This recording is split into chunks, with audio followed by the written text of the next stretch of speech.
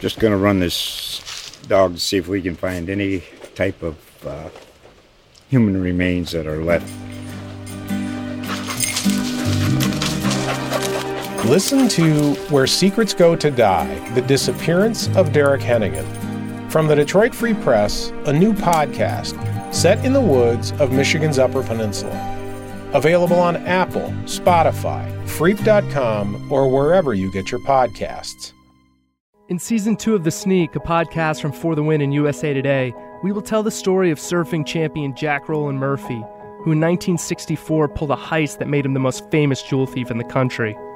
But that was just the beginning of his story, one that quickly spun out of control, and then turned deadly. The Sneak, Murders at Whiskey Creek is available now on Apple Podcasts and Spotify. Or experience the entire series right now, ad-free, exclusively on Wondery Plus.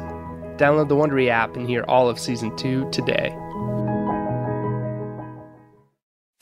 The Counter, an NFL podcast from USA Today Sports. Featuring For the Win's Stephen Ruiz and Chris Korman. The Counter, diving deeper into the NFL with advanced stats, film study, and expert guests. This is The Counter. Now, Stephen Ruiz and Chris Korman. All right, Stephen. What would you have called there at the end of the Patriots-Seahawks game? I mean, I would have put in Jarrett Stidham. You got to put in your best quarterback. Go with the guy that got you there. No, you got to put Hoyer in. Hoyer mania. That's right. Stidham's is number 3 on the depth chart right now, so he's not even next in line. But no, I mean, I have no problem with the call. It's been working all season long when they've gone to it. Like, I saw a stat from PFF that said this was the first time that a Patriots run with Cam Newton inside the 5-yard line didn't go for a first or a touchdown. So wow. I don't like if they would have scored, nobody would have been complaining about the call. But I would have liked to see them kind of put it in Cam's hands maybe a little more. He doesn't really have control over that play. Like, either the blocking's good or it's not. He has one path to go. We are talking, of course, about the end of the Seahawks-Patriots game today, the Sunday night game. Best game of the year so far, I think. Certainly the best game of the day. The Cowboys beating the Falcons was the weirdest game maybe in a long time, but I'm not sure it was a good football game. Patriots-Seahawks was a wonderful game. Patriots got to the goal line. I don't know what yard. They were on the 2-yard line maybe for the final play of the game, and they let Cam Newton try to get the ball into the end zone, and the Seahawks just made a play. Seahawks come away with a 35-30 win in a game that we will talk about more in depth. This is The Counter. I'm Chris Korman. I'm joined by Stephen Ruiz. We cover the NFL for the Win, ftw.usatoday.com. Week 2, man. It felt a little bit more like I expected week 1 to be, in that it was there was some sloppy play, and then there were, unfortunately, just a slew of very significant injuries. Just a reminder of how brutal football can be. Henry McKenna, who writes for us and covers the Patriots, he did a post earlier today, and this might not even cover everyone, because like I said, he wrote it in the middle of the 1:00 games. But the 49ers lost Jimmy Garoppolo, the quarterback, their best defensive player, Nick Bosa, running back Raheem Mostert, who opened the game with a score in which he ran 23.1 miles per hour on his way to the end zone, the fastest in 2 years at least. Carolina Panthers lost Christian McCaffrey. He claims he's fine. Who knows? I mean, all these players will need to be evaluated. There's very little. I don't know that any of them have definitively come out. There's a fear that Bosa has a torn ACL.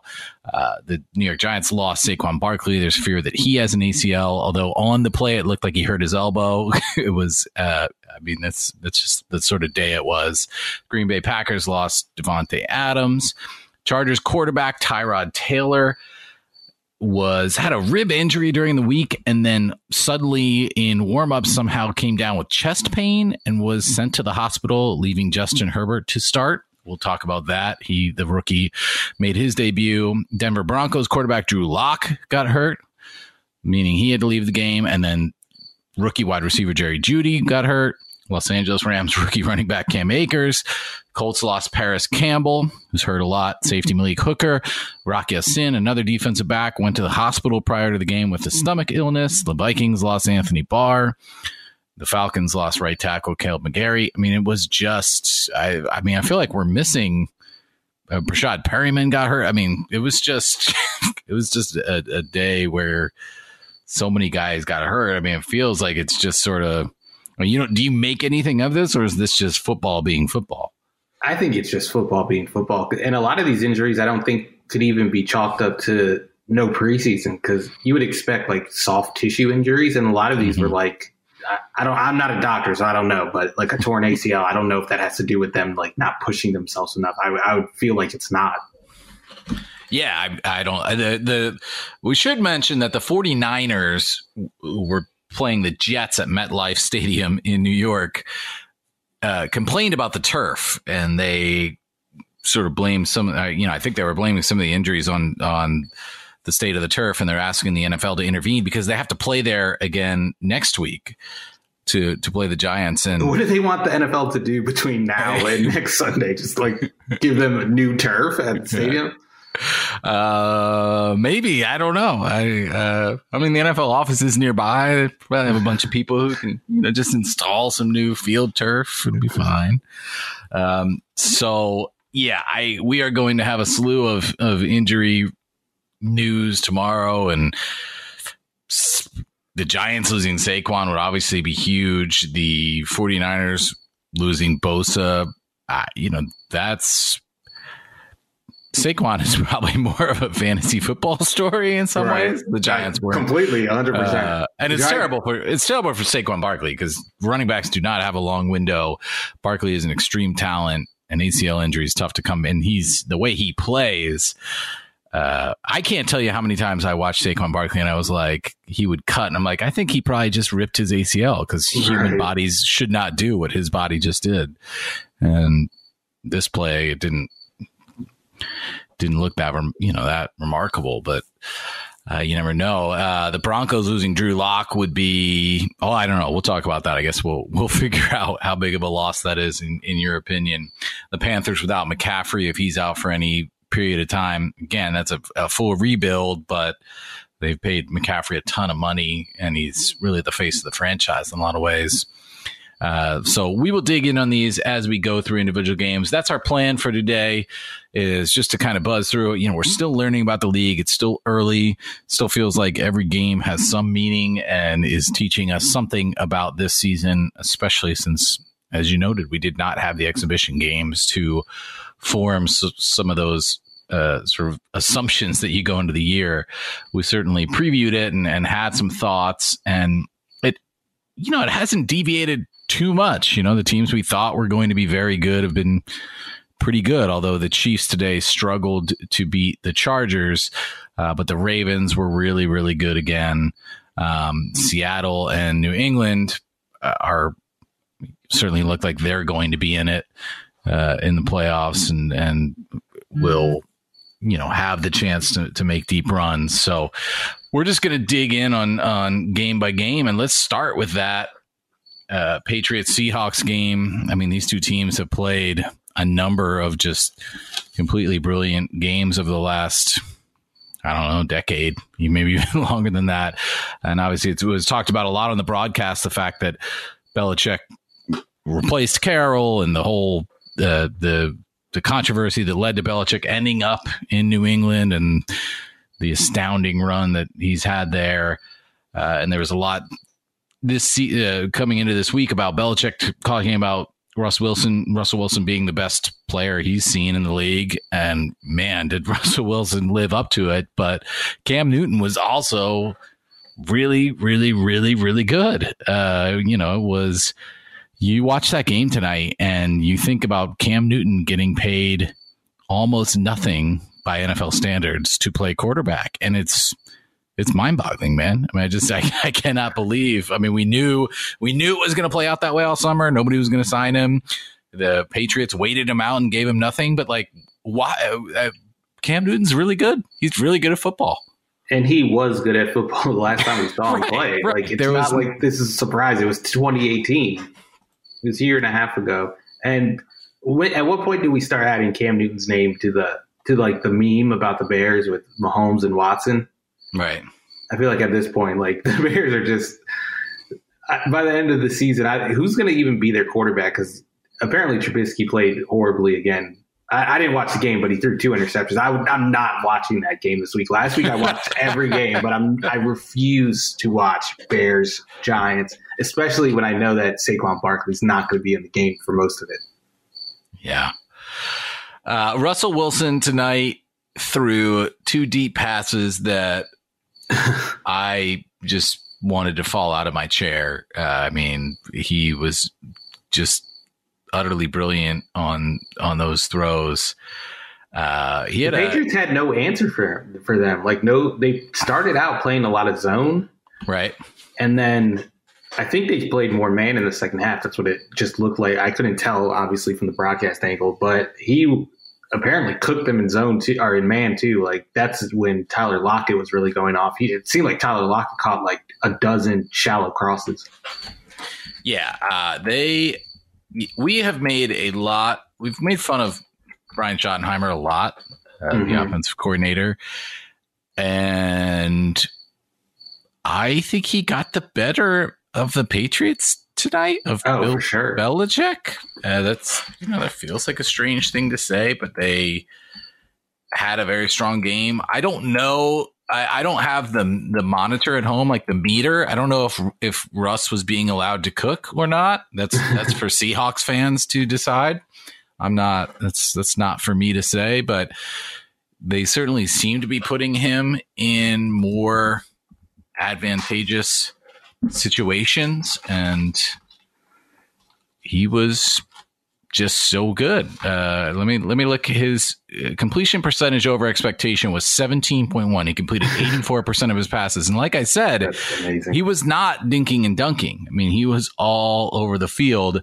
The one throw was to Metcalf, who ran by Gilmore, and Wilson just dropped it into his hands. I mean, that was the best throw. Like the David Moore catch, I feel like the catch was almost overshadowed the throw on the other one, but the DK Metcalf throw was that. Yeah, that was as good as the Patrick Mahomes throw to Tyreek Hill in the earlier games. Like, he throws the best deep ball in the sport. Right, just how high he throws it up, and like he just gives he's the best. Like, DK Metcalf is a perfect receiver for him. And I thought that when they drafted him, that like DK Metcalf was my number 1 receiver in that draft, but I didn't expect him to be this good this early. And it's because Russ makes him so much better. I don't know if you get the most out of him with any other quarterback. Like, even Mahomes, I don't know if you get the most out of him. Right. Eagles fans were up in arms all day because Metcalf, they could have picked Metcalf and they picked Arcega-Whiteside, J.J. Arcega-Whiteside instead, who has not been good at all. But the question is whether Carson Wentz takes advantage of him in the same way, and Wentz might. I mean, he's a decent deep ball thrower too, but Metcalf certainly landed in a place that made sense for him and has found success because of that. You were talking about Wilson against New England's man coverage, 11 for 14, 195 yards, 13.9 yards per attempt, 5 TDs and no interceptions. And part of that was I will say that the secondary did not play good, but part of that was they weren't getting any pressure on him. And like the pressure they got on him, he was able to get outside the pocket. That was one of the worst defensive performances I've ever seen, and it's not just based on them giving up those points. It's like they were tackling horribly. Their run fits weren't good. They were like even when they got a clean tackle, like not a clean tackle, but even when the first guy brought the running back down, I felt like the running back was still falling forward for an extra couple of yards. Their contain on Russell Wilson was horrible. He was getting outside of the pocket whenever he wanted. Right. There seemed like there was a lot of miscommunication in the secondary too. Right. I feel like last week we said, man, the Patriots, maybe they were going to be bad. They lost a bunch of guys from free agency, then a bunch opted out on defense. And are they going to be able to, we've written extensively about how complicated the defense is, and are they going to be able to do it? And against the Dolphins, who are the Dolphins, they looked pretty good. And today they got excited. I mean, there were some plays where they just got flat out exposed, where they just didn't cover they just failed to cover guys. One of the touchdown throws, Seahawks had a wide receiver in the backfield, and that was enough to completely snooker the defense, and they just failed to cover. Was that the Lockett TD in, or yeah? I don't remember. And honestly, I don't know how well the secondary or the defense played last week. If you take away the turnover, like they got the turnovers, right. But besides that, I feel like Fitzpatrick was moving the ball just fine. He had a 7.5 CPOE last week, so he seemed to be doing just fine. If he didn't turn the ball over, I think that game we would have looked at the Patriots defense a little more skeptically last week. But now, like, Stephon Gilmore looked bad, and he wasn't that good last week either. I don't know if it was Parker or Preston Williams who beat him a couple times, but DK Metcalf just ate him up. Like, it wasn't even close. Yeah. The Patriots, there are those concerns on defense, which we sort of knew about, and on offense, as good as Newton was, and he was really good, threw for almost 400 yards. He once again led the team in rushing, 11 carries this time for 47 yards, 2 TDs, pretty much unstoppable in short yardage other than that last play. But there are serious concerns about his supporting cast. I think we went into the year thinking, okay, is N'Keal Harry or Damiere Byrd going to be that guy? And the numbers here don't look too bad. Julian Edelman was by far his number one target. Actually, Harry had more targets, but Edelman ended up catching 8 for 179 yards, whereas Harry caught 8 for 72 and Damiere Byrd caught 6 for 72. But, it just felt like Newton created a lot of that, and those guys were not doing a ton to help. And then the run game outside Newton, Sony Michel looks, he's just got nothing going on right now. And then Rex Burkhead was asked to try to pick up some of the load, and he's just not an every down back. How concerned are you about this offense moving forward? It feels like, man, Cam has been wonderful, but he does not have much help. Yeah, it's like Cam is back in Carolina, except he has a better coaching staff. I'm more concerned about the defense after tonight. Mm-hmm. Like, I think Cam's going to be able to make it work, and Josh McDaniels is going to be able to make it work. If, replace Cam with even Tom Brady in that game, and I think it's a blowout. I don't even know if New England gets the 20 points. Wow. Because the receivers were not getting open. Cam had to buy a lot of time in the pocket. He had to move around in the pocket to get, especially in the second half. I felt like he was moving a lot, and that was opening up the defense on the back end. And I really put it was a slowish start for the offense, and I put that on the play calling. I thought the play calling, they should have opened it up earlier and let Cam throw the ball. Let Russ cook. They should have let Cam cook. Honestly, they had nothing going on the ground unless it was Cam Newton running. Their whole offense was Cam Newton making plays in the passing game. Yep. So Seattle defensively, Jamal Adams was just a monster, right? He was just all over the place. He got a kudos after the game because he had 10 tackles, a sack, 2 QB hits. He was just all over the place, right? He was just dominating. Yeah, but he was getting picked on in coverage. He gave up 156 yards, and he got beat deep by Julian Edelman. That's even worse than the stat. You get beat by Julian Edelman deep. Dude, wasn't he targeted 6 times and gave up 6 catches? Right, and he missed a sack on Newton on a 3rd down that would have ended a drive. I think they ended up kicking a field goal, so that's another bad play. Right. And he was talking though. He never stopped talking, even though he was giving up all that.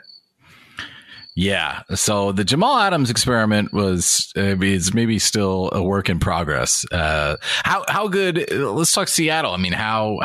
How do you feel about this team right now? 2-0, appear to be in the deepest, most difficult division in football, I think, probably at this point. So how do you feel about this team?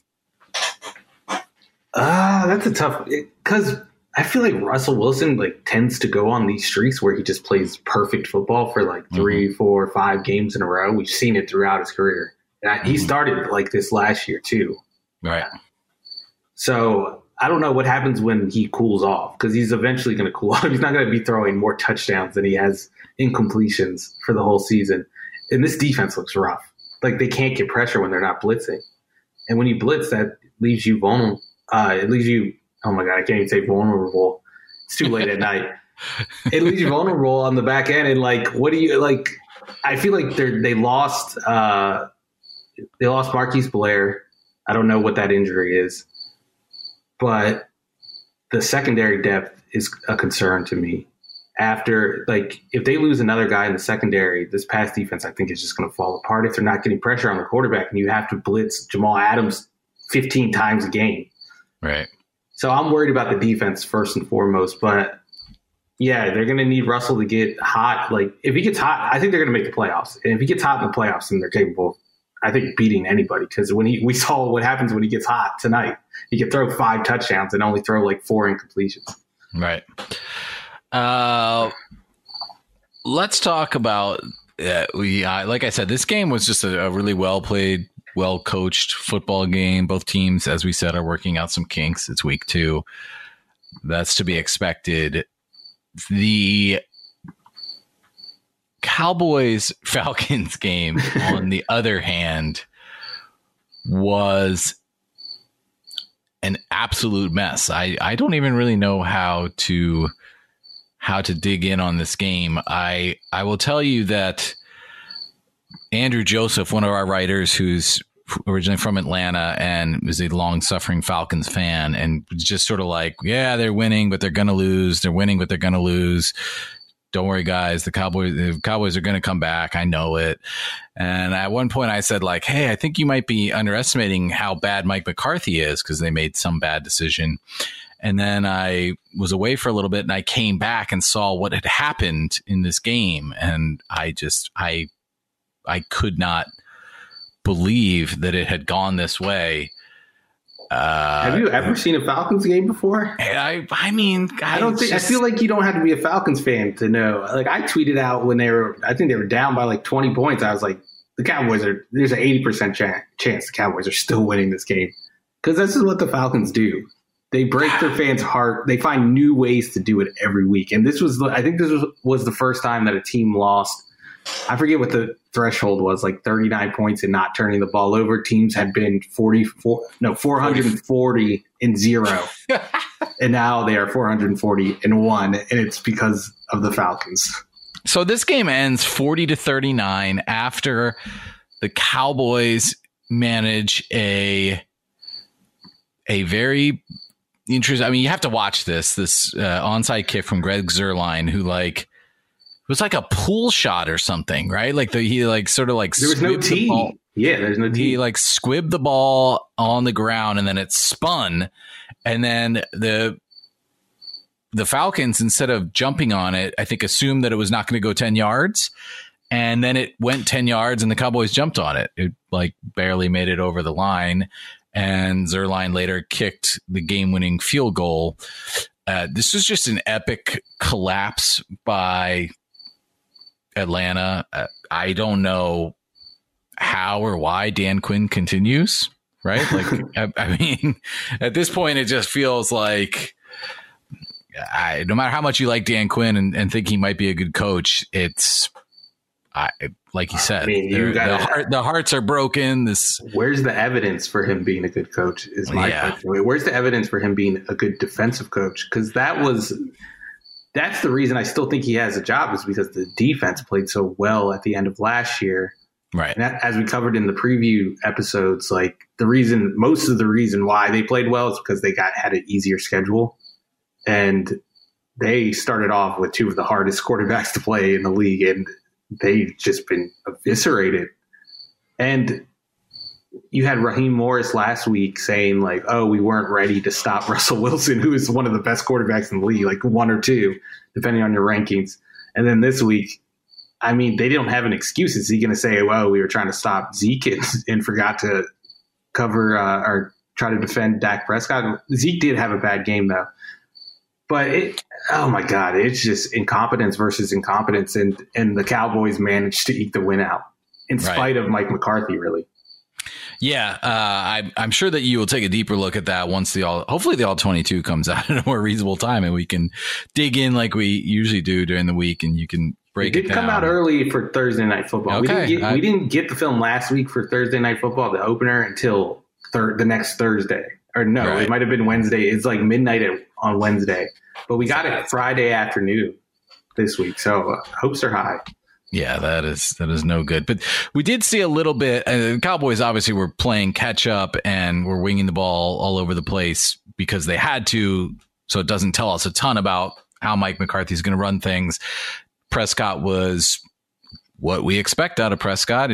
34 for 47, 450 yards. Both CeeDee Lamb and Amari Cooper had 6 receptions for Cooper at 100, CeeDee Lamb at 106.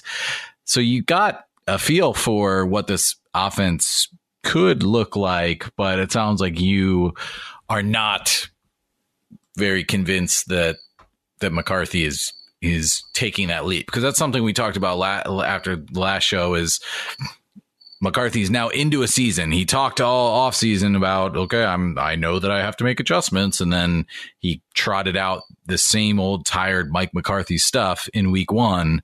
Mm-hmm. But it seems like this week, maybe you're thinking again off just what we saw today and what we were able to observe in a limited viewing, that he has not made many adjustments, or it's hard to tell just because of how this game went. It was such a bizarre way that for a football game to unfold. Yeah, I was more talking about his game management in this one.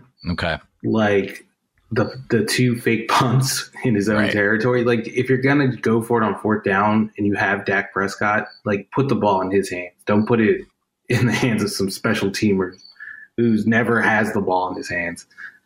That I had a problem with that. The end of game situation, I thought, playing for the field goal at the end, and it was a long field goal too. It was like a 40-something yard field goal instead of, I think they still had 30 seconds left, and they were doing whatever they wanted against the Falcons defense. I think you have to, either go for a touchdown or at least make it so it's a chip shot. So those 2 things are really what I'm talking about. I don't know. I'm assuming the offense did well. They scored 40 points, but the Falcons defense has been the worst defense in the league so far. So I'm not ready to, criticize them for that. But apparently they did call more play action this week. So that's an improvement. Right.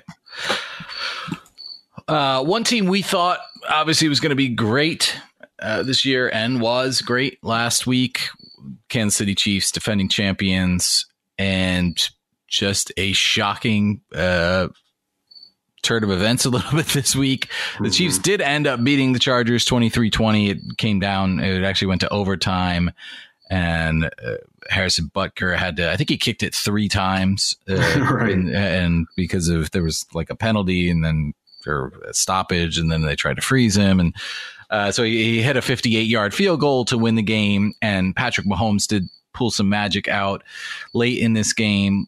But the story is that the Chiefs once again struggled with a good pass rush, a pass rush that, as you pointed out as we were planning this, is very hard to replicate. It's not like many teams can do this, but it did really flummox the Chiefs early. And Justin Herbert, as we mentioned, was pressed into service in this game because Tyrod Taylor, I don't know that it's been explained how he injured his chest in warmups, but something happened, and Herbert, I guess, told reporters that he learned seconds before the game that he was going to be starting, and he looked pretty good, man. I don't know. It's an extremely small sample size, but 22 for 33, 311 yards, 9.4 yards per reception. I mean, he did look good. He looked, yeah. I mean, there were still the same issues that we saw on his college tape, but there weren't I don't know. It wasn't as prevalent. Like, he took a couple bad sacks. He missed some easy throws where he was airmailing it, and he threw a pretty bad interception. But yeah, he made a couple throws that not a lot of quarterbacks in the league can make, and that's why you draft him where the Chargers drafted him. I'm just surprised that he wasn't playing earlier. Like, if he looks this competent, he should be in. Like, even if he's not as good as Tyrod Taylor at this point in his development, he should be in there. He's only going to get better by playing. I don't understand. And I don't understand Anthony Lynn after the game saying that Tyrod's the starter. Maybe it's just a thing where he didn't want to, tell Tyrod he was benched while he was in the hospital before he gave him a chance to do it, like, in private, which I think would be a pretty good move on his part. Hopefully that's the case, because starting Herbert is the right move. Right. What did you make of the Chiefs? I mean, obviously we were talking in the Super Bowl last year. It felt a little bit the same. The Chiefs were struggling early, and then as the 49ers pass rush, the ferocity of it sort of dialed down as the game went on. Players got tired, and that's when Mahomes stepped up. And Mahomes in that game sort of had to get creative and make plays happen. And same thing with this game. He actually ran 6 times for 54 yards. I mean, he's certainly capable of doing that. It's not a key part of his game, but he sort of took it into his own hands a little bit and made it happen. So what did you notice about this game? That defensively, what are defensive coordinators going to, is something unlocked now for how to slow the Chiefs, or is this just something that a few teams in the league can maybe replicate? Yeah, I think that's it. It's only a few teams can do this. Bad news, defensive coordinator. Right, draft Joey Bosa and Melvin Ingram. And Jerry Tillery was good. He's a second-year player. I think he was a first-round pick last year. A player I really liked coming out of the draft, but he didn't have a good rookie year. But he's flashed so far early this year, so they have another pass rusher on there. They had Linval Joseph, who's always a good nose tackle. So – yeah, the plan, there's a blueprint for slowing down this offense, but nobody's going to be able to replicate it outside of, like, I'm trying to think of teams that could do it. The Steelers are definitely one of them. Right. The 49ers, well, not. Nick Bosa. Yeah, Nick Bosa comes back. And Dee Ford missed today's game, and he's always been a guy that's struggled to stay healthy. So that defensive line might be a weakness going forward. I can't even think of another team. Like, that's it. That's the list. Like, it's those two teams. So, and I think Mahomes was just off. So you had to combine all that, and I don't think it's good. And he still averaged 0.15 EPA per play. So it's not like he was bad. He was still, like, very good. Like, that's enough for him to be a top 10 quarterback. Right. He just wasn't as good as we've been accustomed to. Kansas City's rushing game also didn't get going. We were talking last week that if they are really a capable running team this year, that adds even more of a dimension. Clyde Edwards-Helaire, the rookie running back, ran 10 times for 38 yards. It didn't seem like Andy Reid had an answer for the Chargers' pressure, because that's not a surprise. Like, we knew going in that that's the Chargers' strength on defense, and that's what they were going to do. But it didn't seem like Kansas City figured it out either. No, yeah. I think the problem with Kansas City's run game, when it is bad, I think it's dependent on how many players the defense is putting in the box, because they do run a lot of RPOs. So if you load the box, you're not going to get a lot of carries, and there weren't a lot of carries in this game. I think it was only 16, and two of them were to receivers. So they weren't running the ball a lot, and I would assume it's because the Chargers were playing a lot of single high coverages, because that's what Gus Bradley does, and they were packing the box. They had 8 guys in the box at all times. So I'm not overly concerned with the running game's ineffectiveness. I'm concerned that the Chiefs weren't able to exploit the Chargers playing single high coverages. But like I said, that was the result of Bosa and Ingram just being in Mahomes' lap after like 1 or 2 seconds. He really didn't have time to stand back there and throw the ball deep. And that's really when the Chiefs offense gets rolling. And it didn't seem like their guys were doing a lot after the catch, which is rare for that offense. And if you could stop all that, then you have a chance at slowing down the Chiefs. But the Chargers just did it and still lost. The 49ers did it and they still lost. Right. One quarterback that I don't think was under much pressure was Jared Goff, the Los Angeles Rams. The Rams beat the Eagles 37-19, are off to a 2-0 start and looking very much like they did the year they went to the Super Bowl. They looked really good. And part of that is the offensive line just looking better, and Goff being, once again back to being a guy who's sort of doing what McVay's giving him. And I think that you might be something of a believer in this team right now. How are you feeling? We talked about the NFC West being maybe the deepest. I mean, I think certainly the deepest division right now. So how do you feel about the Rams? Yeah, I think this is one of the best teams in the NFC. I've seen enough after 2 weeks to declare it. The offense is back to what it was in 2018. The defense, I actually think, is better than it was last year, and it was still pretty good last year. Like, they hired a defensive coordinator who was coaching at John Carroll College in Ohio 3 years ago. His name is Brandon Staley. But he's it's a football factory, though, man. John Carroll. It is. That's where Josh McDaniels is from. McDaniels, yep. But yeah, he coached under Vic Fangio, and I watched the film of the Cowboys game last night because I have nothing better to do on a Saturday night. But it looked very Vic Fangio-esque, and what that means is they're going to play 2 high coverages. That's what they've been doing the last 2 weeks, and that's why you're not seeing any big plays downfield. The Cowboys had barely any explosive plays. The Eagles didn't throw the ball downfield all that much. And those safeties are going to be lurking kind of like at the 10 to 15 yard area, just looking for crossers and looking to take their heads off. And you saw that in the game against the Eagles. You saw it against the Cowboys. Like, they're there to cut off those crossers and lay big hits on players. And like, I think they sacrificed something in the run game, but they're not as talented as those Bears teams were under Fangio, and I don't think they're going to be as dominant, but I do think they're going to be able to limit the big plays. And if you do that in the NFL, I think that's one of the keys to playing solid defense. And if the offense is like rolling like it is now, like Jared Goff, 53% of his passes were play action passes today, and he went 12 of 15, right, and 2 touchdowns, and 80% completion percentage. Like, if they're rolling like that, and I think they're going to continue to because their running game has been fine and their offensive line has been good, then this is a top 5 team in the NFC. I think they have a chance to make the NFC title game, make the Super Bowl.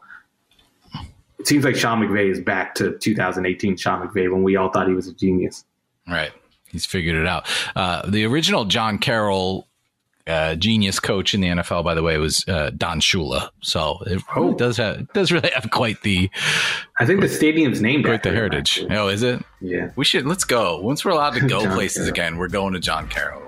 We're going off to Ohio, man. The Counter.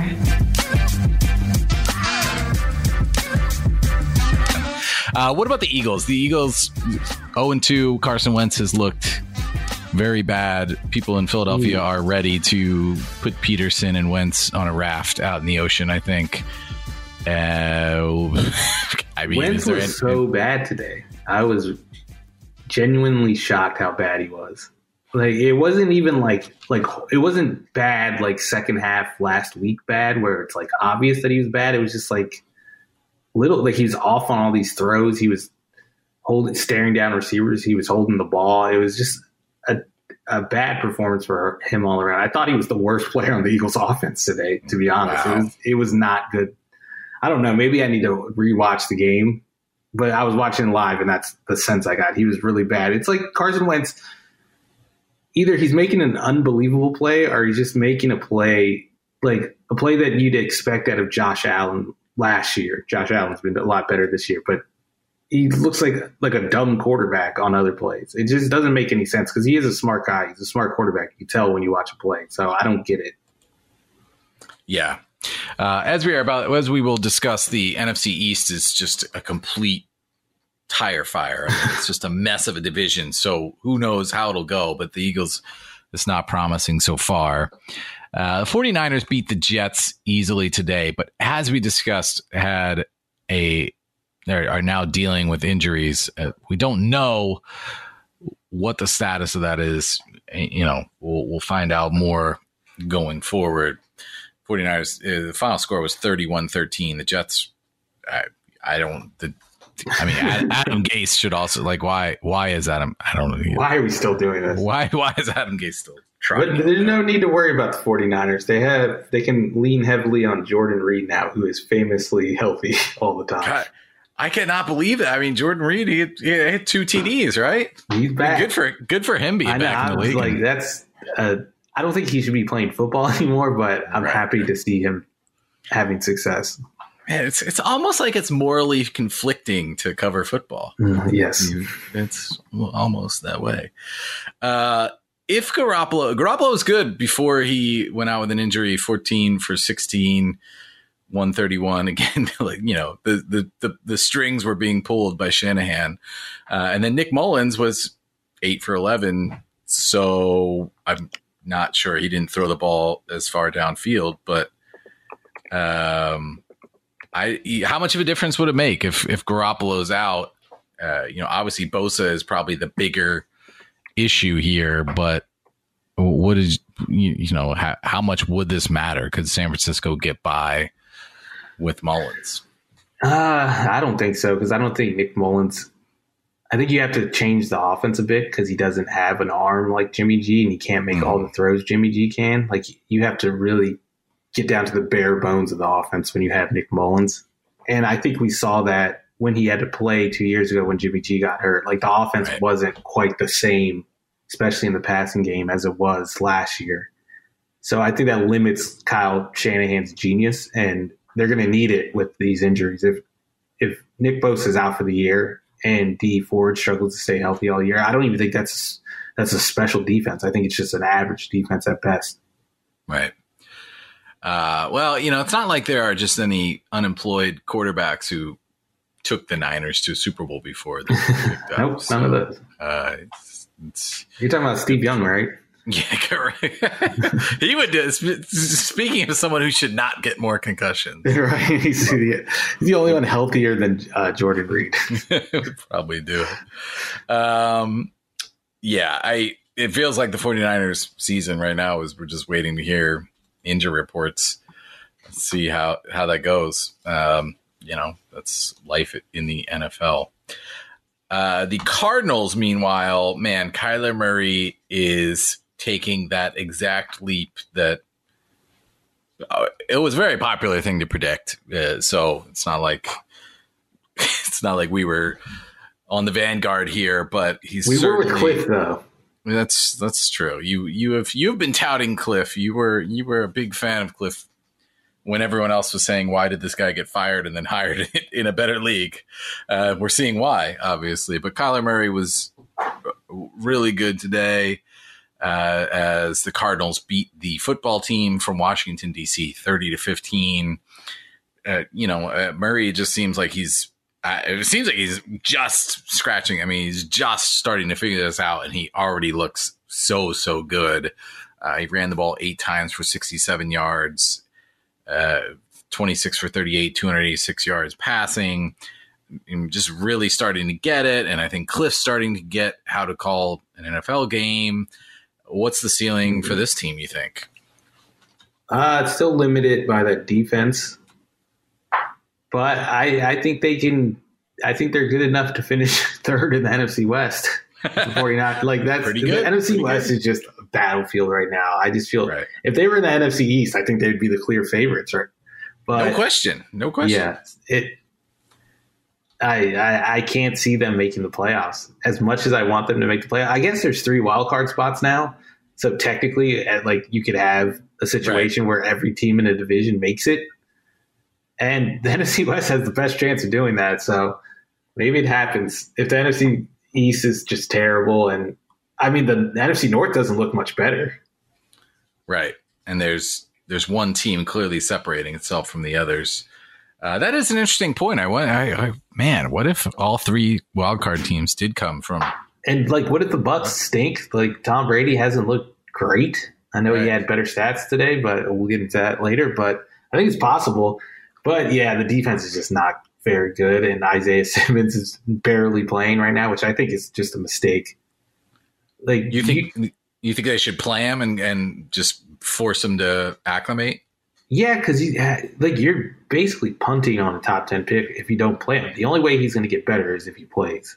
And he looked, I wrote a post about this late last week. Like, I was off on Friday and I was watching the film, and it, like, I worked for free. I wrote the post for free. But Kyle Shanahan was just toying with it. Like, it was bad. It was bad. He couldn't cover George Kittle, which isn't a surprise, but he couldn't cover Kyle Juszczyk either. Like, he tried to cover Kyle Juszczyk and was like, got beat by like 5 yards on like a 5-yard route. And he was just not, like, he was getting pushed around in the run game, which isn't a surprise at all. Like, Clemson didn't play him in the box because of that. And now the Cardinals are trying to make it happen, which doesn't make any sense. Do you think Juszczyk was just like, hey, spell my name right before the play? And then he was, because that's how I cripple you. Like, if I just want like quiet for 45 minutes, I just ask you to spell Juszczyk, and then you fail. My favorite thing is in Google Docs, I try to spell Juszczyk. And, like, sometimes it will, like, the red line at the bottom won't show up, and I'm like, whoa, I got it right. And then I'll, like, right-click and, like, hit explore just to make sure. And then it'll come up, and I'm just, like, way off. So, like, Google Docs is like, we're not even going to help you. You're that far off. You spelled the name of some, like, Polish dinner or something. Yeah, right. Just, like, didn't even realize. The NFC East, as we said, is messy. It's gross. The Chicago Bears beat the New York Giants 17-13 to fall. So the Giants are 0-2. The Bears are 2-0, but have not looked particularly impressive. No. You mentioned that Mitch Trubisky in this game, he threw 2 interceptions. He was sacked 4 times. Let's just spend like 27 more seconds talking about this game and then find a way to move on to something else. But give me your analysis of this one. I mean, none of these teams are going to matter in the long run, so who cares? Yeah. I mean, losing Saquon is a blow for all of us just because he's one of the more exciting players in the league. Right. I think David Montgomery, who had a really good game for the Bears, also got hurt at one point. I think I remember seeing him being carted off. So that would make for a less fun league as well, but yeah, not a whole lot going. I mean, the Bears are very close to being 0-2 with losses to the Lions and Giants. They're like 1 or 2 bounces away from being 0-2 right now. So, like, I don't even think Bears fans are excited about this 2-0 right now. Yeah, Bears fans are pretty jaded, as they are not quite as jaded as Falcons fans, but they're certainly sort of know where they stand. The Packers, meanwhile, are the team that is emerging from that division and beat the poor Lions today, 42-21. Russell Wilson was your preseason prediction for the MVP, and I think he's probably still very, very near the top of your list. But Aaron Rodgers seems to be back, certainly toward his old form. Aaron Jones had a dominant game today for Green Bay as well. How good can this Green Bay Packers team be? I still don't know about that defense. That's my one concern. Like, behind Jair Alexander, the cornerback group is shaky. The run defense has been shaky the last couple of years, or going back to last year. So there's a team that could be exploited in certain ways. And I think they will be exploited by smarter offensive staffs. I don't think they've seen that yet. The Vikings put some points up on them. The Lions, I don't even know what's going on with their coaching staff. So I still want to see them play a better team. And we're going to get it next week. I think is it next week they play the Saints? So we're going to see them next week. Ask me in a week and I'll tell you what I feel about the Packers. I don't think we could tell anything from this except for the fact that Aaron Rodgers is back. And it's going to be a much funner season if he is back. And, like, a lot of these quarterbacks seem to be back. Like, Jared Goff is playing good again. Cam Newton is back. Tom Brady is, even if he's not, Tom Brady, he still has these weapons. It's probably going to look good. Like, it's going to be a better season because we have all these quarterbacks playing well. Right.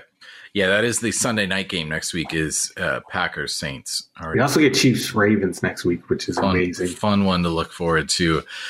Detroit Lions. I mean, Patricia. Who gets fired first? Patricia, Quinn, or Gase? I mean, they should all get fired at the same time. Like, it should just be a conference call. They all get fired. Like, Roger Goodell does it. The owners are like, we're not even going to do it. Like, you can do it. But how is Patricia still? How does he have this job? How did he keep it last offseason? I still don't get it, especially when the reasoning for firing Jim Caldwell was that 9-7 wasn't acceptable anymore. Right. And I don't even know if Patricia's won 9 games since then. Right. Which one of those teams is smart enough to hire Lincoln Riley? That's the question. I mean, I threw the theory out there that Jerry Jones was actually doing a 1-season tank by hiring Mike McCarthy, and next year he was going to get Trevor Lawrence and Lincoln Riley and not pay Dak. That would have been amazing. But that is a theory, Steven, but I don't think that's what we're seeing. But no, Lincoln Riley is not leaving Oklahoma for any of those dumpster fires. Maybe Atlanta, but I don't even think that. Man, because they're cursed. Get to coach in New York City? Coach the Jets? No. All right. The Baltimore Ravens, I feel like they're just toying with people, man. They're just really, really good. And Lamar Jackson, he's getting so much better. He's like more confident than the throws he's making. I think his arm has gotten stronger. It seems like it. Like he looks stronger as a person. He is just so cute. It's that QB coach, man. He's got Josh Harris. That's probably what it is. But yeah, he's a ridiculous player, and I think the game is continuing to slow down for him. Like there was plays in this game where he was just like toying with Texans pass rushers. Like they were like had him dead to rights, and he would just like do a quick little juke and lose them, and then throw the ball downfield. He's just getting better in every facet of the game. Every game we see him. Yeah. So the Ravens beat the Texans 33-16.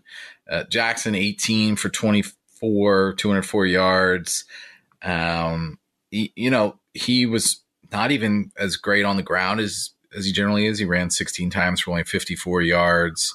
The Ravens ran for 230 yards as a team. It's one of those things when you will look at a team and like there's a player who should have done really good things and didn't have to. That's when you know a team is just on a different level. And like Mark Andrews, who really is a favorite target of Lamar, has only had 1 catch and 3 targets. So, his team is just right now, it's just on a different level. I mean, Lamar's completion percentage over expectation, I think, is second in the league behind Russell Wilson.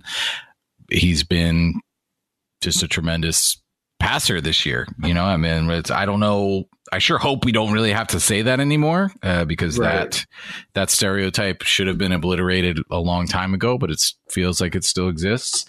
And he just continues to expel any thought that's a valid concern.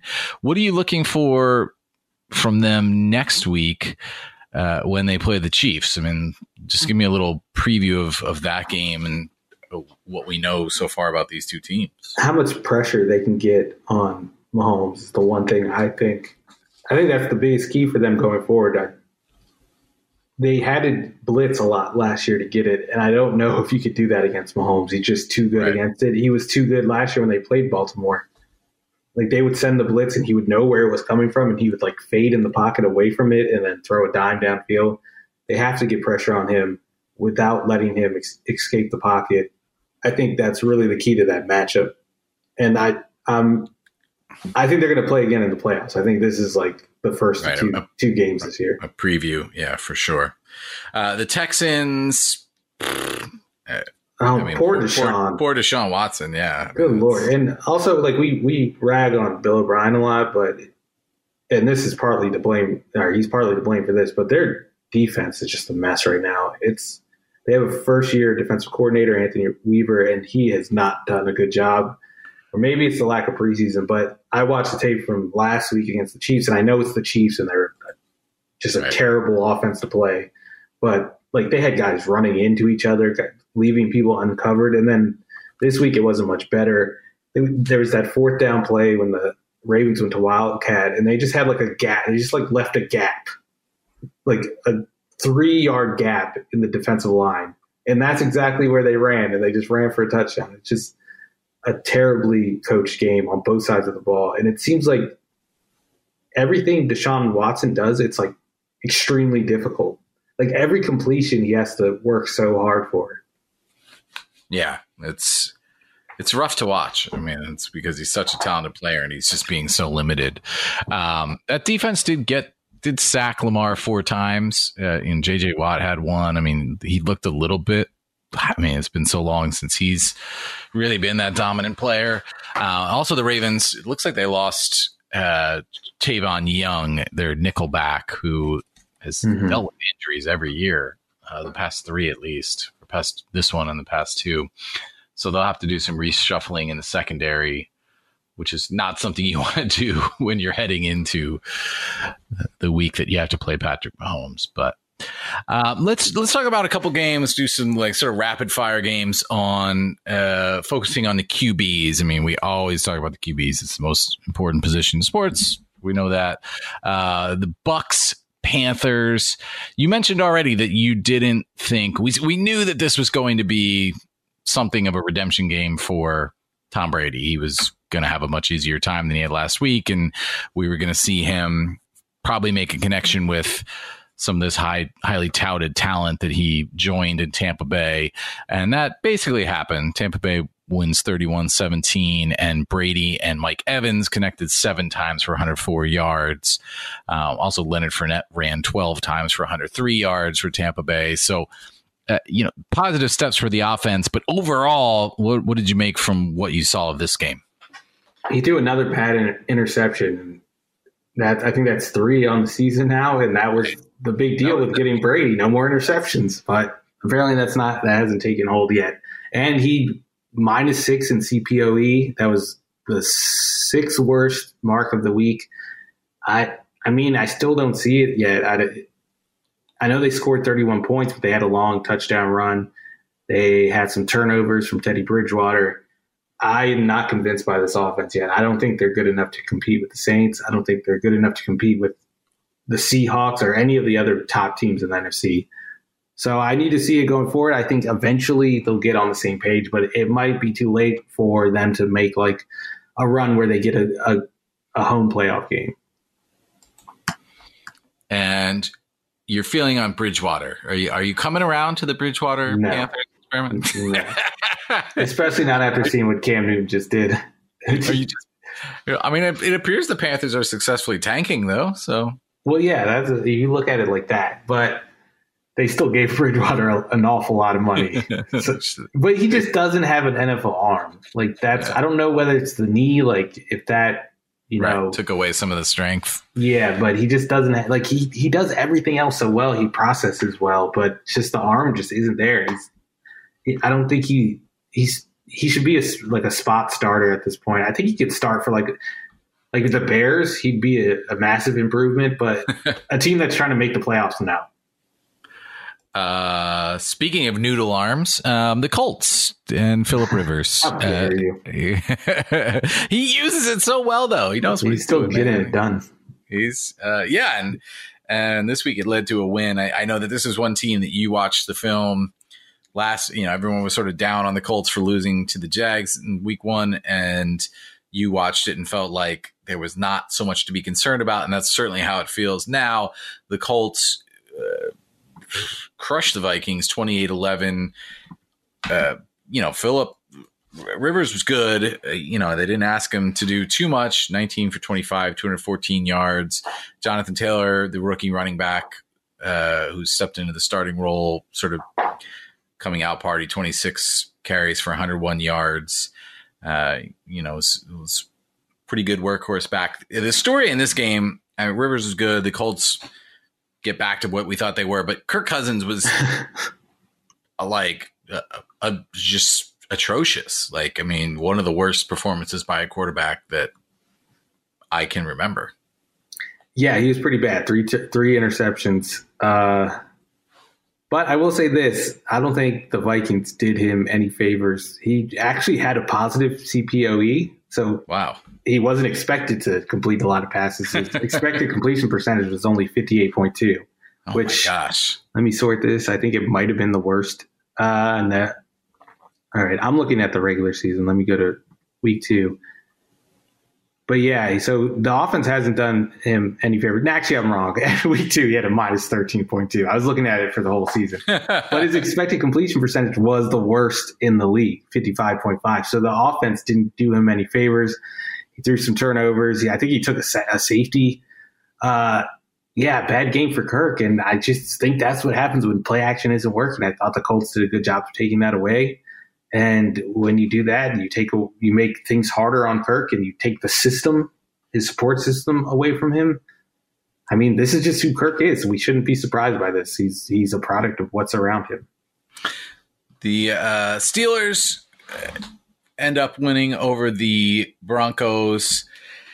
Ben Roethlisberger, it's sort of, he's coming back from an elbow injury. We talked about it last week that it's one of those things where like you're saying, he's a huge upgrade over the guys they ended up playing in his stead last year, but it's so hard to evaluate right now whether Ben Roethlisberger is anywhere close to who he used to be, because he still feels like he's a little sheltered. He's never been mobile, right? Like that's sort of the thing about Roethlisberger. He's never looked good getting out of the pocket and getting away from people, but now it looks he's lumbering even more. And the zip on his throws is not quite there. Like, he made a couple throws where the announcer's like, that's just an amazing throw. And it like barely got to a guy who had to turn around to catch it. I think they're sort of just giving Roethlisberger the benefit of the doubt because he's a Hall of Fame football player that they like as a person. They like him. I don't know if that's what's getting him the praise. Yeah. The touchdown throw on the run was like a duck. And the guy had to reach back for it. The throw to Claypool was a good one. I think it went for like 84 yards. But they're not throwing the ball downfield very often. I don't know whether that's a product of the play calling, whether it's a product of Ben Roethlisberger's arm, or whether it's the receiving core. But either way, whatever one it is, this offense I still think is a little too constricted. And they're throwing the ball short a lot, and they don't really have a run game right now. So there's a lot of pressure on Big Ben to carry this offense. And I don't know at this point in his career, especially with his injury track record, I don't know if he's capable of doing that like he was 4 years ago. Mm-hmm. Drew Lock, as we mentioned, went out of this game after I think he only threw 5 passes. And I'm pretty sure he played the whole game. that was definitely Drew Lock. Oh, man. But his deep ball was a lot better. This is a bit Steven is doing to annoy Denver people on Twitter. So those people have weed, so they'll probably be fine. I got into an argument. With one guy who I just kept insisting that it was Drew Lock that he was watching, and he's calling me bad words. He was calling me an idiot and wondering how I have the job I have. He doesn't get your sense of humor, Steven. No, apparently not. That appears. Jeff Driscoll stepped in. He was sacked 6 times. So wait, the Steelers had 7 sacks in this game. I'm just realizing. So I guess Pittsburgh defense is okay too. What did you make of Driscoll if Locke happens to be out for any period of time? Oh, Driscoll's terrible. He connected on some deep balls today, or some deeper passes. I don't think they were really deep balls, but it was mostly the receivers are really good. The Cortland Sutton's really good and can catch inaccurate passes. But yeah, they don't have a chance with Driscoll. Like Drew Lock Drew Lock's a better quarterback. I'm not a big fan of Drew Lock, but he's a much better quarterback than Jeff Driscoll. And it was like a big deal for the Broncos fans that they weren't bringing in a better backup. Yeah. And like challenging Drew Lock, and like John Elway like purposefully did it. And now they're scrambling. I think they're going to they got to sign someone. I don't think you can roll with Drew Lock because they do have a talented team. Like if you make a trade or something, trade for Jameis. Oh my gosh. Jameis. Or Nick Foles. Oh, Nick Foles is a perfect John Elway quarterback. That's a good point. There are reports out now. I don't know if the USA Today reporters have confirmed any of this, but it looks like it might be a sprained AC joint in Locke's throwing shoulder, which is one of those weird injuries that has a huge window. It's like usually 2 to 8 weeks or something. For 1 to 15 weeks. Right. Like some guys come back and they can't actually throw the ball. So, well, that's not a problem for Drew Lock. He only throws it 5 yards downfield. Worth watching. This is the ultimate small sample size, but I think I looked at Lock's completion percentage over expectation earlier, and it was negative 30. He only threw 5. Yeah, he was 1 for 5, I think. Yeah, but it's quite a stat. I'm kind of bitter that we didn't get to watch Drew Lock against the Steelers defense, because I think they would have given him some problems. And as someone who is known on Broncos Twitter as a Drew Lock hater, I missed out on some good tweets. Yeah. It would have taught us a lot about what this Denver team is actually capable of on offense. Cause, they almost won the game, though. Right, yeah. I mean, it was close, 26-21. And like you said, I mean, there's lots of weapons. I mean, Noah Fant continues to be really good, the second-year tight end. Jerry Jeudy is another guy who got hurt today, so we'll have to see how that goes. But he had 4 catches for 62 yards. Like you said, Cortland Sutton. KJ Hamler is now getting involved in the offense. So there's a lot to work with if Locke is able to get back. You think John Elway will sign Colin Kaepernick? No. I'm just kidding. I do not think that'll happen. Speaking of quarterbacks that you're known for hating, Josh Allen continues to be really, really, really good at all the different facets of being a quarterback.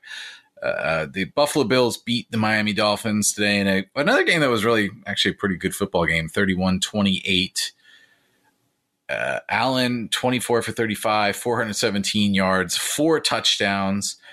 Only ran the ball 4 times for 18 yards, which I think was the most surprising part for me when I was looking over these stats. Him and Stephon Diggs getting along. 8 receptions, 153 yards for the former Viking. Turns out having really good receivers is important for quarterbacks. Is my takeaway. And having a good offensive coordinator. My fire take. Oh, nice. Yeah.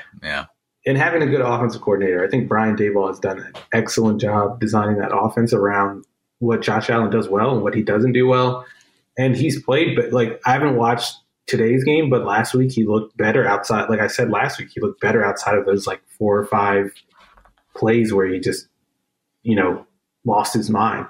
And I saw bits of the game on Red Zone, and there were a couple like bad throws that I saw. But I mean, I can't look at that stat line and be like, no, he's still a bad player. Like he's clearly a good football player. I don't know if he's a good quarterback yet, but he's clearly a useful football player. Right. And the Bills, the Bills are built to deal with a quarterback like that. I mean, they have a good enough defense. Why are the Miami Dolphins still playing Ryan? It wasn't even bad Fitzpatrick this week. He took a couple sacks because he danced around in the pocket like he generally does. He did not throw any interceptions though.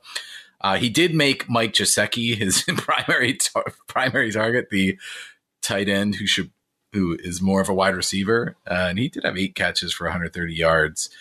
But I mean, why? Other than unless Tua's, I mean, everything we've heard is that he's completely healthy. But why not just put Tua in at this point and see and start growing? I think there were some expectations because they signed all those guys in free agency. Mm-hmm. But at this point, you're 0-2. You're probably not going to even compete for a wild card spot. Just play the rookie. Like it makes no sense to keep him off the bench. He's not like a guy. And that was like a big selling point for him. Was like he's a smart quarterback. He'd be ready to play from day one if he was healthy. Like just put him in and let him take his lumps. Right. Yeah, I mean he's going to give you at least as good a chance as Fitzpatrick, who's so up and down. I mean, like with Tua, you know that he's going to make young QB mistakes, but he needs to get to the only path is for him to start learning what he can and cannot do and see if he can get consistency that Fitzpatrick never established in his entire career. So it's time to just go. Time to do that. It certainly feels that way. The last game that we have to talk, I think this is the last game we have to talk about. The Tennessee Titans beat the Jaguars 33-30. Ryan Tannehill threw 4 TDs, looks pretty decent. Gardner Minshew also looked okay, threw 2 interceptions, but he is sort of dragging the Jags along, finding a way to make that offense work. We were talking before the show, and it feels like Gardner Minshew is he is the player that Baker Mayfield should be. Mm-hmm. If Baker Mayfield hadn't had the expectation of that he was the number 1 pick and he needs to do cool things that number 1 picks usually do. Like the fact that Gardner is just a dude who was picked later and sort of created his name in the NFL for stepping in and not caring and just sort of like winging the ball over the field. But he's actually a little bit more controlled than Baker Mayfield is. Yeah, he's a lot more controlled. He gets what his limitations are, because I don't think he had, we were just talking about expectation. He didn't have the expectation they had to make a play every down. So he's found that groove. But the Titans, the Titans continue rolling a little bit. I don't know. Is their formula good enough to, where they are they going to be in that group in the AFC? I mean, they're obviously below the Ravens and Chiefs right now, but are they that second tier in your mind? I don't see it. Derrick Henry's gotten off to a slow start, which really isn't surprising considering the workload he had last year. Right. The defense just got diced up by Gardner Minshew, although that might not look as bad in a couple of weeks if he continues to do this. I just can't see them competing with the Chiefs or the Ravens. I know they beat the Ravens last year, but a lot of that had to do just with the general wonkiness of like a one and done playoff. And then DP's had this great game plan. He's not there anymore. Derrick Henry just ran all over the Ravens and he's not playing particularly well early on. So I don't see how they compete with either of those two teams. I like to see them play like a team like the Steelers and see how they do. And then you can judge them based off that if they're in that next level. But to me, I still think the Colts are the best team in that division. Wow. All right. I want to do a quick round of ask you a couple questions sort of about where we stand in the league, get your quick thoughts after, super short sample size for a season that's already weird. So I'm not sure how much any of this means. And like we were saying earlier, with the expanded playoff, a lot of these percentages that you hear, what is it? Like 64% of the teams that start 2-0 generally make the playoffs. And, 22% that start 0-2 don't make or make it.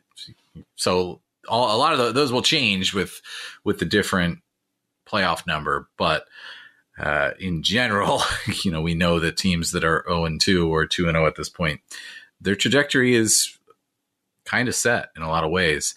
But I want to know, who is the worst 2-0 team in your mind? I think it's clearly the Bears. Yeah. Without question. Definitely not the even Bears. doubt. Yeah. No doubt about that. Best 0-2 team. Ooh, I'm going to stick with the Eagles. Wow, I'm not giving up on the Eagles. It's either the Eagles or the Vikings for me.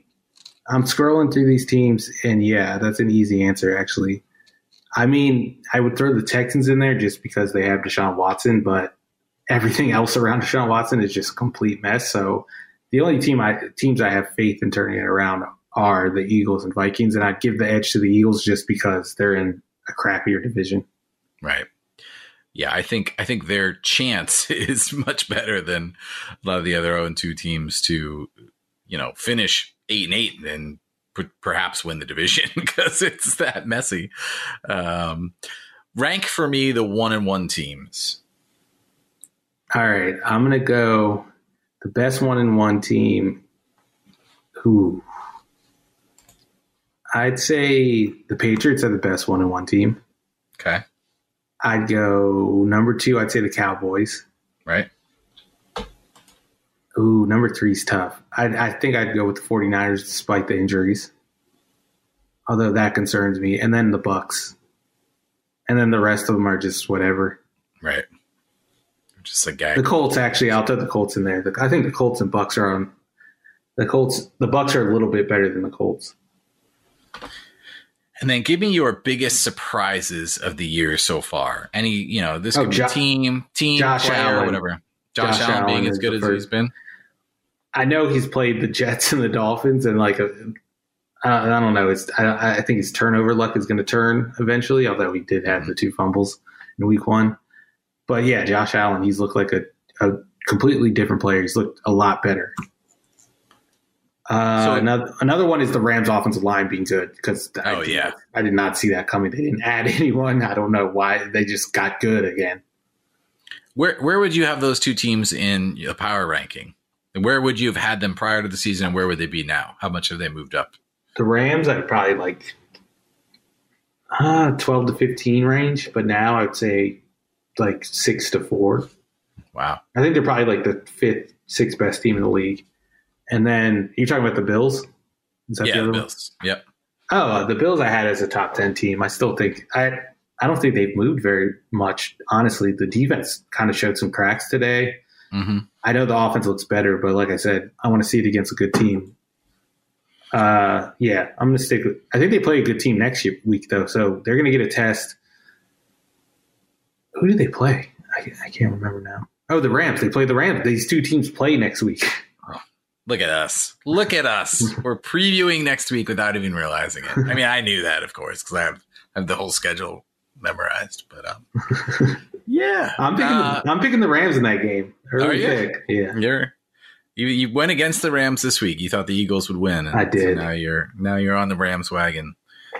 One more game for this week: Raiders Saints. Feels like the Saints should be okay. We're all going to be watching Drew Brees to see if, how much he's regressed. Did not have a promising first start, but he's playing the Raiders. So I don't think we're going to learn anything about Drew Brees tomorrow. I think he's going to have a big game. I think the Saints, I mean, if the Saints are terrible on offense, then we learn something, but I don't think that's going to happen. Yeah. What are you working on ahead? I know that you are, we're experimenting with a new concept for Monday mornings. We're workshopping the name a little bit, but we're for right now, we're calling it the take dump. We're just going to dump a bunch of takes on you guys, and you can sort through them at your leisure. But what are some of your takes that you're about to drop on people? I'm going to drop, let me go to my list of takes. I'm going to drop that I think the Rams are a Super Bowl contender right now. I don't know if they're capable of winning the Super Bowl, but I think they can make a run to the Super Bowl. Okay. I think that Thursday night was kind of, a false sign of Baker Mayfield turning things around. I don't think it was actually that great. I think it was a good sign for their offense for this year, but I don't think it's a good sign for his development as a player going forward. I think the Cardinals are, I already touched on it earlier. I don't think they're giving Isaiah a chance. And I mean, I'll say that Anthony Lynn, I don't think he's a good coach. I think the Chargers need to move on after this year, honestly. And his performance at the end of that game, he basically gave that game away with his decision making. Yeah. Those are my takes. That Baker take is spicy. It's gonna stir some people up. I got some clips. I actually got a lot of clips. So I got some evidence backing it up. I'll say that. Is it a take if it has evidence? It's still a take. You can make the film say anything you want. So now you're saying there's no such thing as actual evidence. I feel like. Well, yeah. When you're like for football opinions, yes, I think that's the case. What was your scouting report on DK Metcalf before that was the big talking point on Twitter today. I know I should have bragged about it. I had him as wide receiver number 1, the best receiver in the draft, and I thought that his route running was a problem, but I didn't think it mattered. When we talked about receivers back when the draft was happening, I said there's 2 ways for a receiver to get open. They can get open early in the route and like with their release at the line of scrimmage, or they can get open late in the route, like with their route running. He was a guy that couldn't get open late in the route, but he got open at the line of scrimmage. And when you're that big, once you get a step on a player and you have that speed, it's over. And that's what we've seen in the NFL. It does help that he's had Russell Wilson just like throwing him perfect passes downfield. Yeah. I'll find some other takes you were wrong about, though. Oh, there's plenty of them out there. Don't worry about that. There's a few. Patrick Mahomes is one of them. Yeah, it's that's that one. No one flings that back in your face, though. It's not like it pops up every. In my defense, it wasn't that bad of a take. Like I gave the Chiefs a C. It's not like I gave them an F. Like a C is average. I mean, like this is the funniest thing is like nobody gets these things right. Like scouts who get paid, presumably more than we do, and have more resources than we do. And certainly, go watch games and go to practices and have every film they could ever need. They get it wrong all the time. They get it wrong way more than they ever get it right. So just sort of how it goes. Thanks for joining us here at The Counter. Find us on Twitter. I'm at Chris Korman. He is at the Steven Ruiz. We will be back on Friday morning with a look ahead at week 3. Be sure to catch up with us at our site For the Win, ftw.usatoday.com. Like Steven said, he will have some takes tomorrow, and then we have a schedule for the week. Hopefully the All 22 film comes out on schedule this week. It's heavily dependent on the All 22. Yeah, we generally are trying to dig in on a lot of these things that we sort of flash. We're making these quick thoughts analysis on the fly as we go here tonight, and then we settle in for the week and try to actually look into them and figure out what's reality and what. Football can trick you. It's like the Jamal Adams thing tonight where everybody thought, man, what a monster. And he actually got torched. I mean, he's a big reason that Cam Newton was able to get the Patriots back into that game was by picking on him. So that is our goal for the week. So stick with us. And how do you want to end this? I always kick it to you for the last word. Maybe I should kick it to this cricket that's been chirping in my basement the whole show. Maybe he has something to say. I don't know. He watched games with me down here, so. Oh, nice. I'll end it with this. Free Jarrett Stidham. No. Okay. We're gonna cut that. The quarterback controversy's back on. He would have gotten into the end zone. More Cam. We just need more Cam. Just a little bit, like you said, a little bit more creative play there. No, football's better when Cam Newton's playing well. So it absolutely, and when someone knows how to use Newton well, that's the other thing. So, all right, thank you for joining us, and we will talk to you next time. Take care. The Counter, an NFL podcast from USA Today Sports, featuring For the Win Steven Ruiz and Chris Korman.